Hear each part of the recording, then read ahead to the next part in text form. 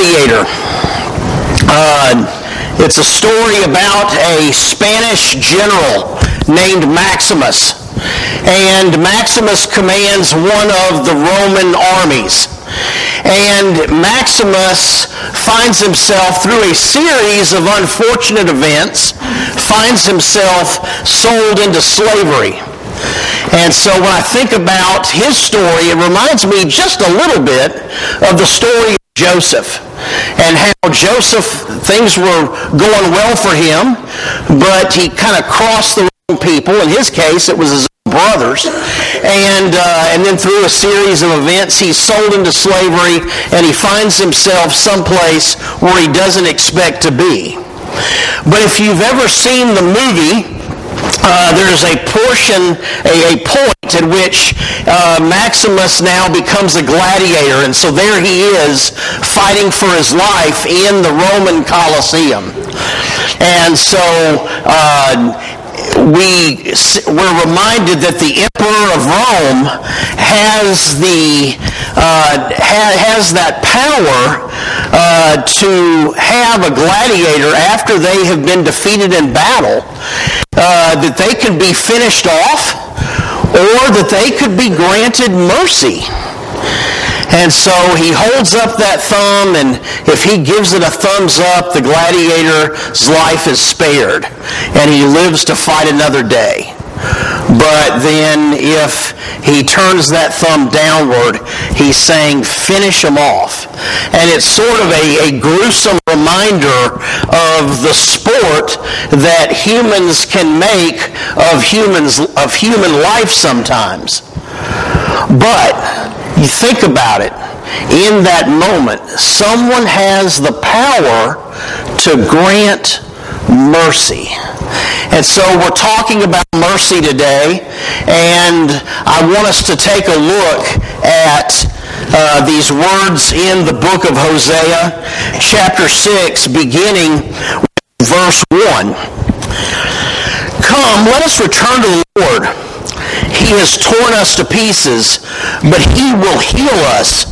He has injured us, but he will bind up our wounds.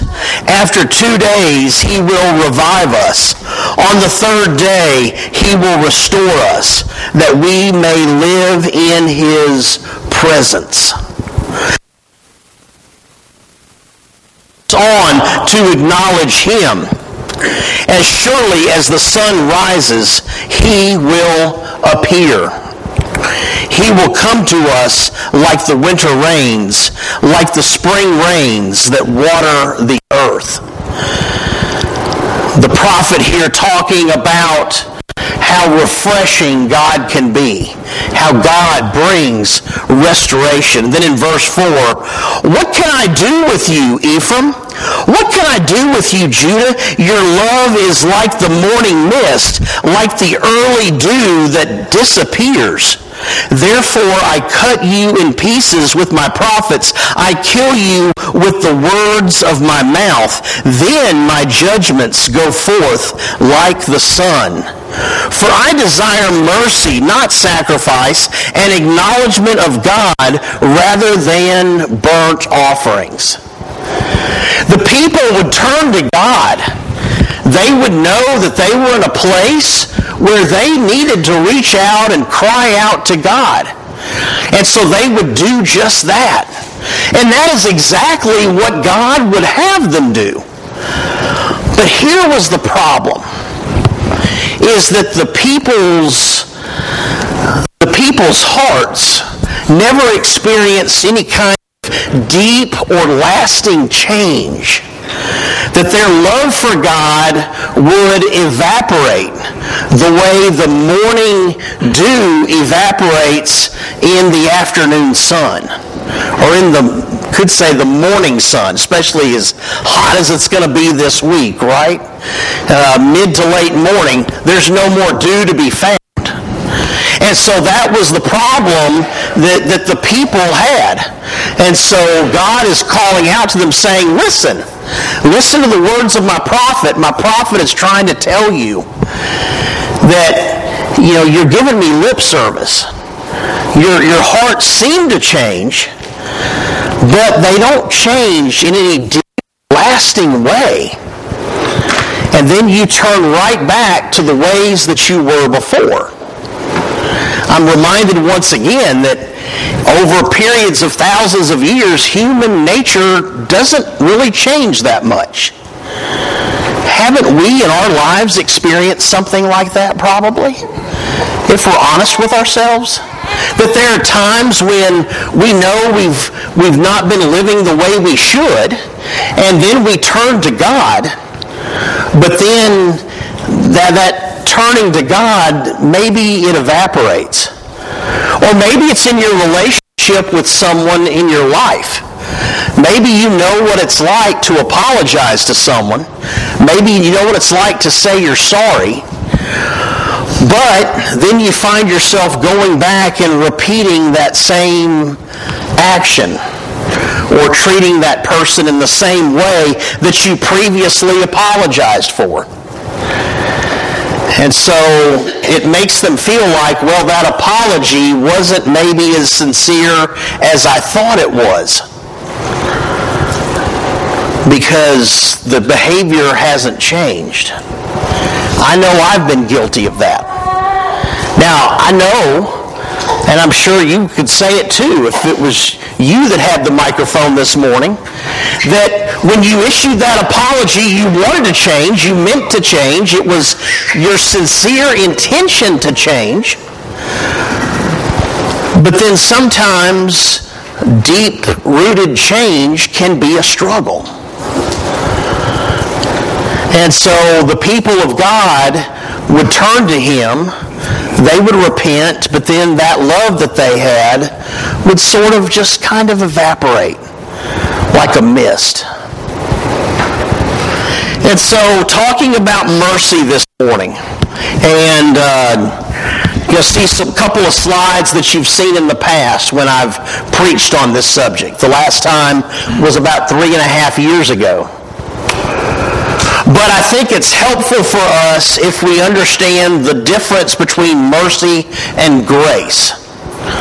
Because grace is something, grace and mercy are terms that sometimes people think are synonymous with one another, and the definitions are a bit different.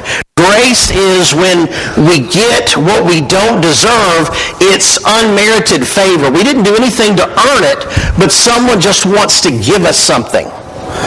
They give us something because they love us. They give us something because they just want us to have it. And it's that moment where you say, oh, what? Really? You did this for me?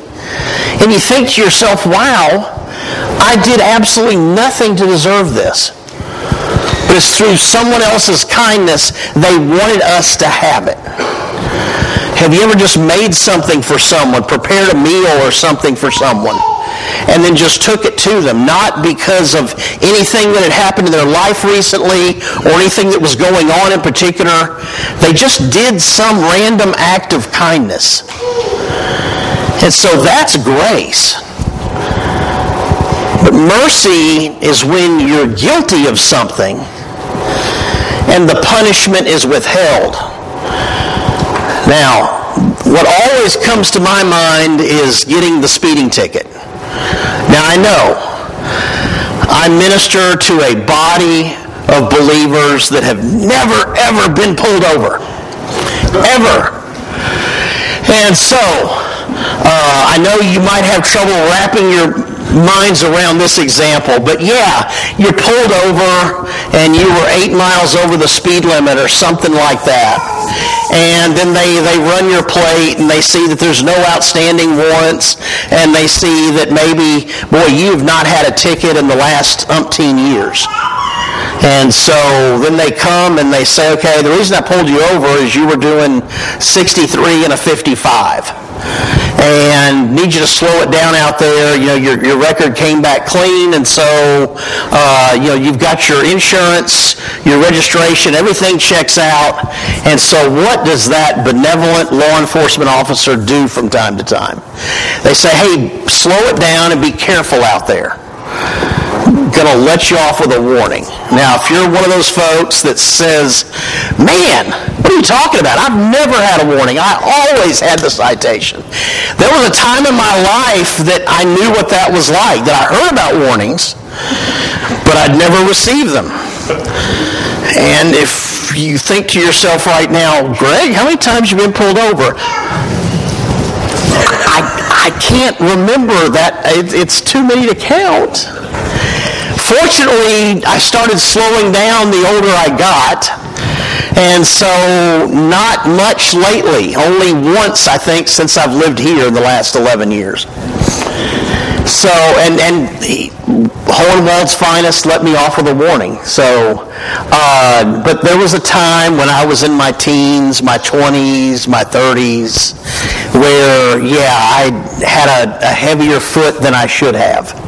And I lived to tell the tale. But I know what it's like to get the citation, and then you're like, man, that's a lot of money to have nothing to show for it. And I also know what it's like then a couple of times to get off with that warning. I deserved the citation, but I didn't get the citation. I was shown what, church? I was shown mercy. And think about how many times God grants us mercy. How many times are we deserving of something because of our actions, our behavior, our thoughts, our desires, and yet God grants us mercy. I want us to look over in Matthew chapter 9. And let's look for a moment at what Jesus teaches us about this subject. So in Matthew chapter 9, beginning with verse 9, and this is going to be very familiar because we just talked about it last week. But this is from Matthew's gospel, and so it ends a little differently. As Jesus went on from there, he saw a man named Matthew sitting at the tax collector's booth. "Follow me," he told him, and Matthew got up and followed him. While Jesus was having dinner at Matthew's house, many tax collectors and sinners came and ate with him and his disciples. When the Pharisees saw this, they asked his disciples, "Why does your teacher eat with tax collectors and sinners?"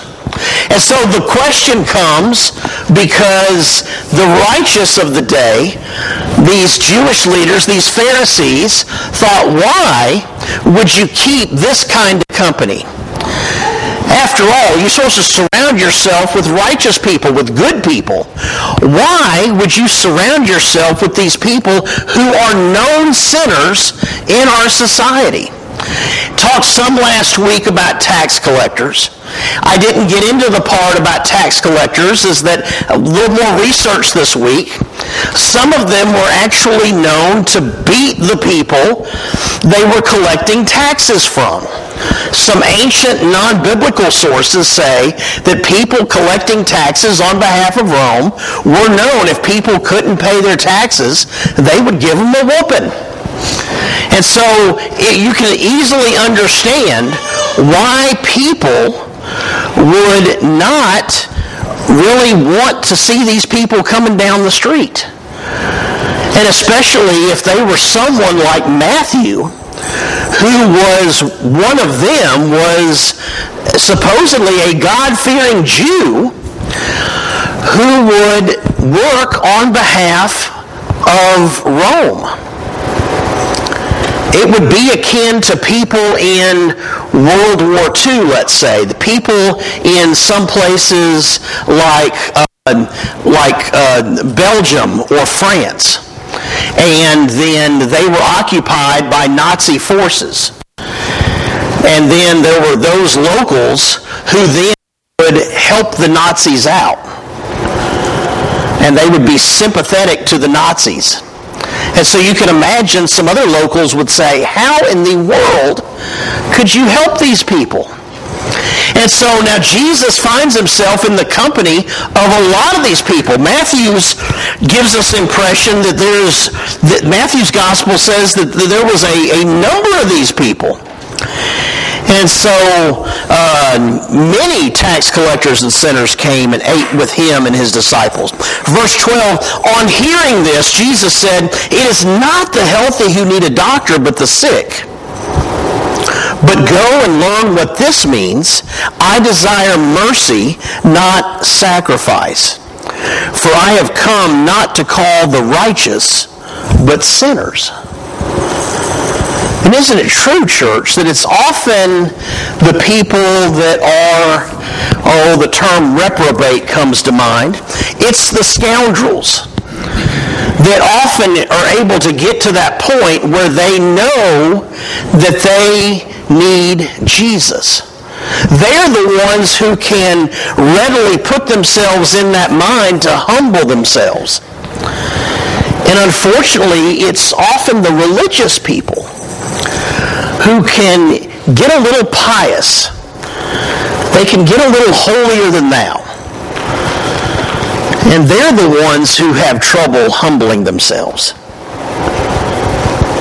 And church family, we don't ever want to be those people who say, man, look at them. Look at them. Look at the way they're living. Boy, I'm glad I'm not like them. When what does Jesus want us to do? He wants us to go and love them, because it is in loving them and showing love for them that we... I'm sorry, Vic. Vic held out his arms. All right. I was just in Vic's general direction when I held up my arms, and he went, huh? So, again, meant to be funny, sorry. So, where are we though? We're in that place where in order to build bridges, in order to build rapport, in order to have a conversation with people about the condition of their life, doesn't it help if we love them first? Church, doesn't it help if we love them first? Yeah. Because who responds to judgment?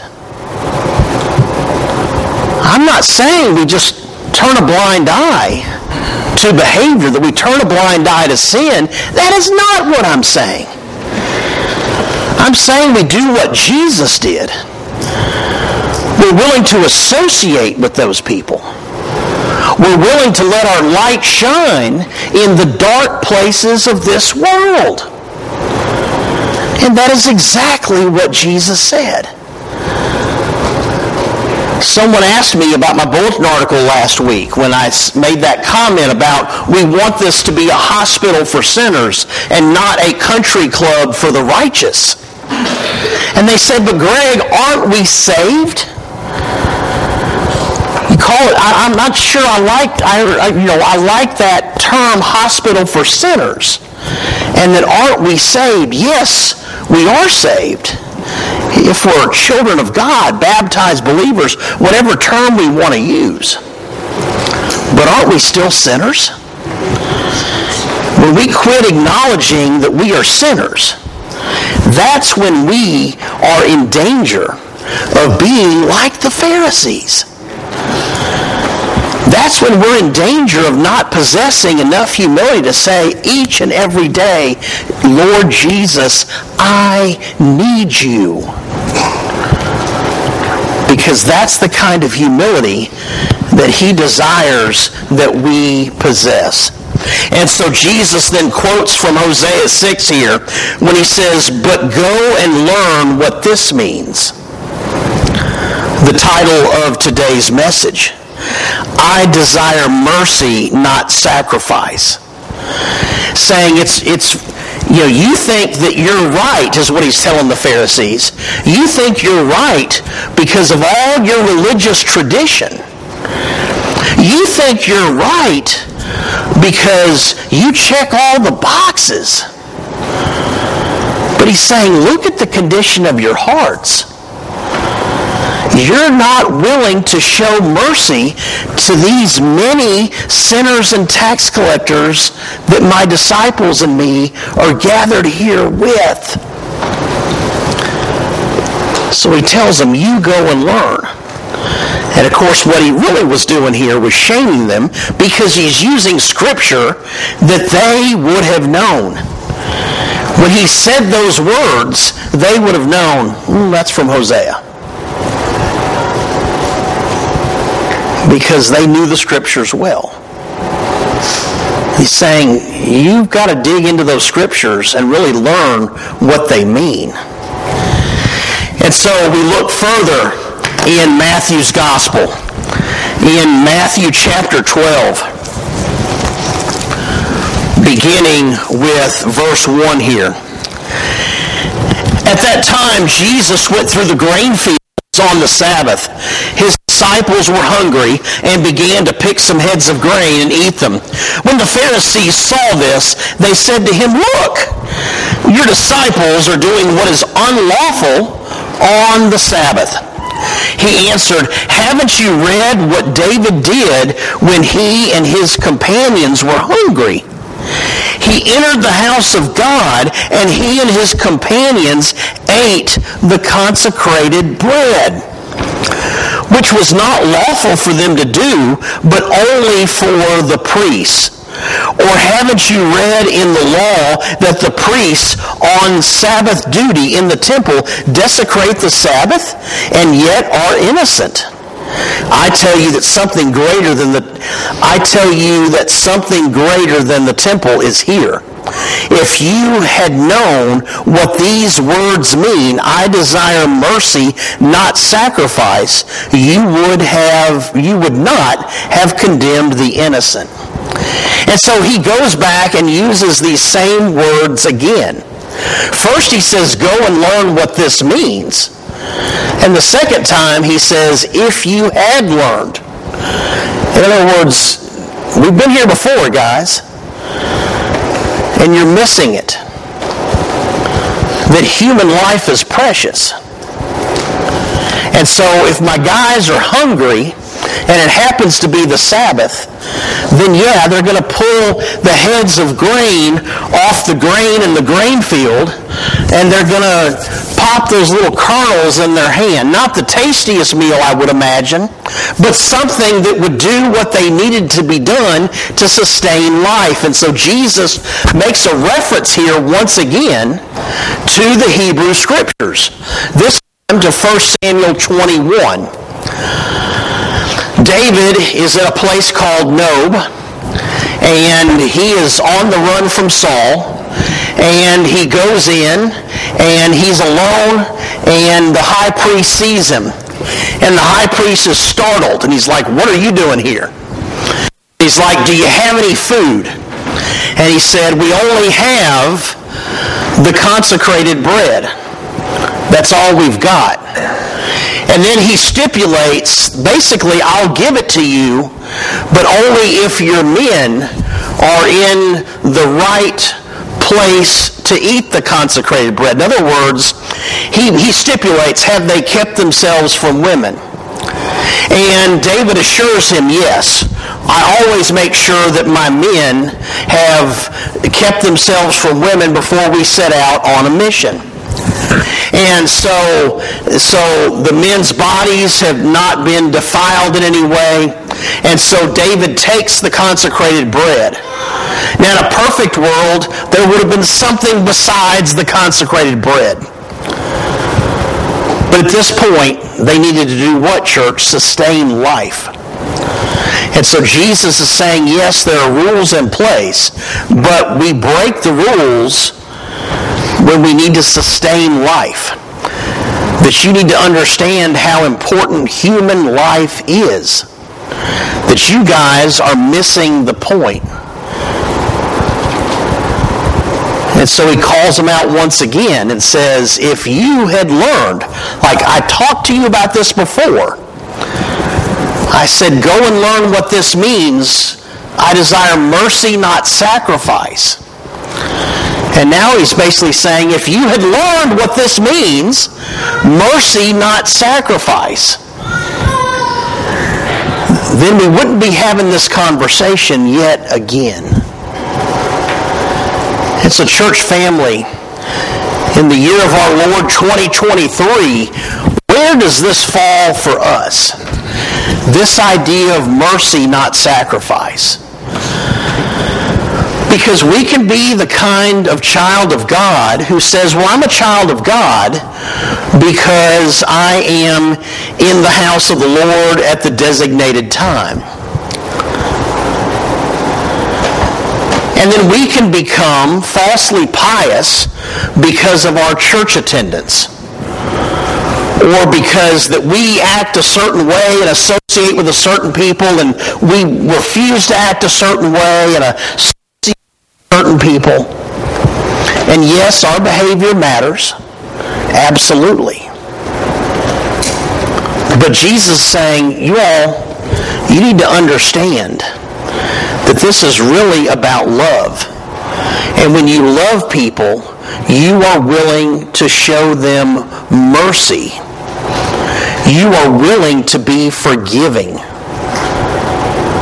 It doesn't mean you condone bad behavior.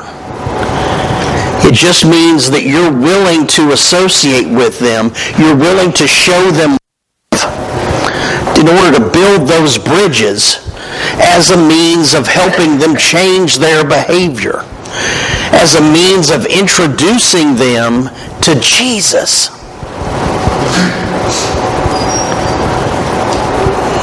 God desires mercy. He desires loving hearts more so than he desires people who check off all the religious boxes of the day. This is a picture that my friend Patrick Mead posted recently. And he said that this woman's name is Helen Johnson. And she is from a place called Tarrant, Alabama. I had never heard of Tarrant, Alabama, but it's not far outside of Birmingham. I think it's in the same county, Jefferson County, that Birmingham is in. And so Helen Johnson was caught on camera stealing at a nearby Dollar General store. And so the police officer went to her and investigated and said, "What did you steal?" And she said, 5 eggs so I could feed my babies. You know what the police officer did? He took her back to the store and he bought her groceries. Out of his pocket, he bought her groceries. And she said, no, you can't do that. Started crying. And she said, this is too much that you've done for me. The police officer replied, sometimes we shouldn't apply the law, but must apply the humanity. The officer's name isn't mentioned. I'm sure he likes it that way. But church family, we could be the people that says, throw the book at Helen Johnson of Tarrant, Alabama. She's a thief. Nobody likes a thief. But the cop saw a woman who was doing what she had to do to feed her babies. Like the disciples of our Lord Jesus Christ, who picked grain on the Sabbath. Like the future King David, a man after God's own heart, who entered the place of the high priest and said, I'll feed the consecrated bread to my men. Because the humanity is more important than the law.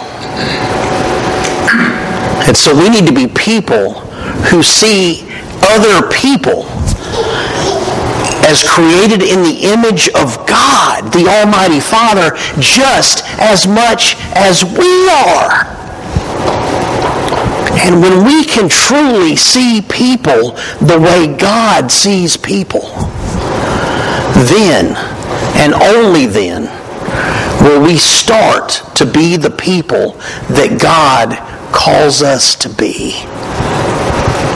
May God help us to be people who are willing to show mercy to people, no matter how wrong they have been.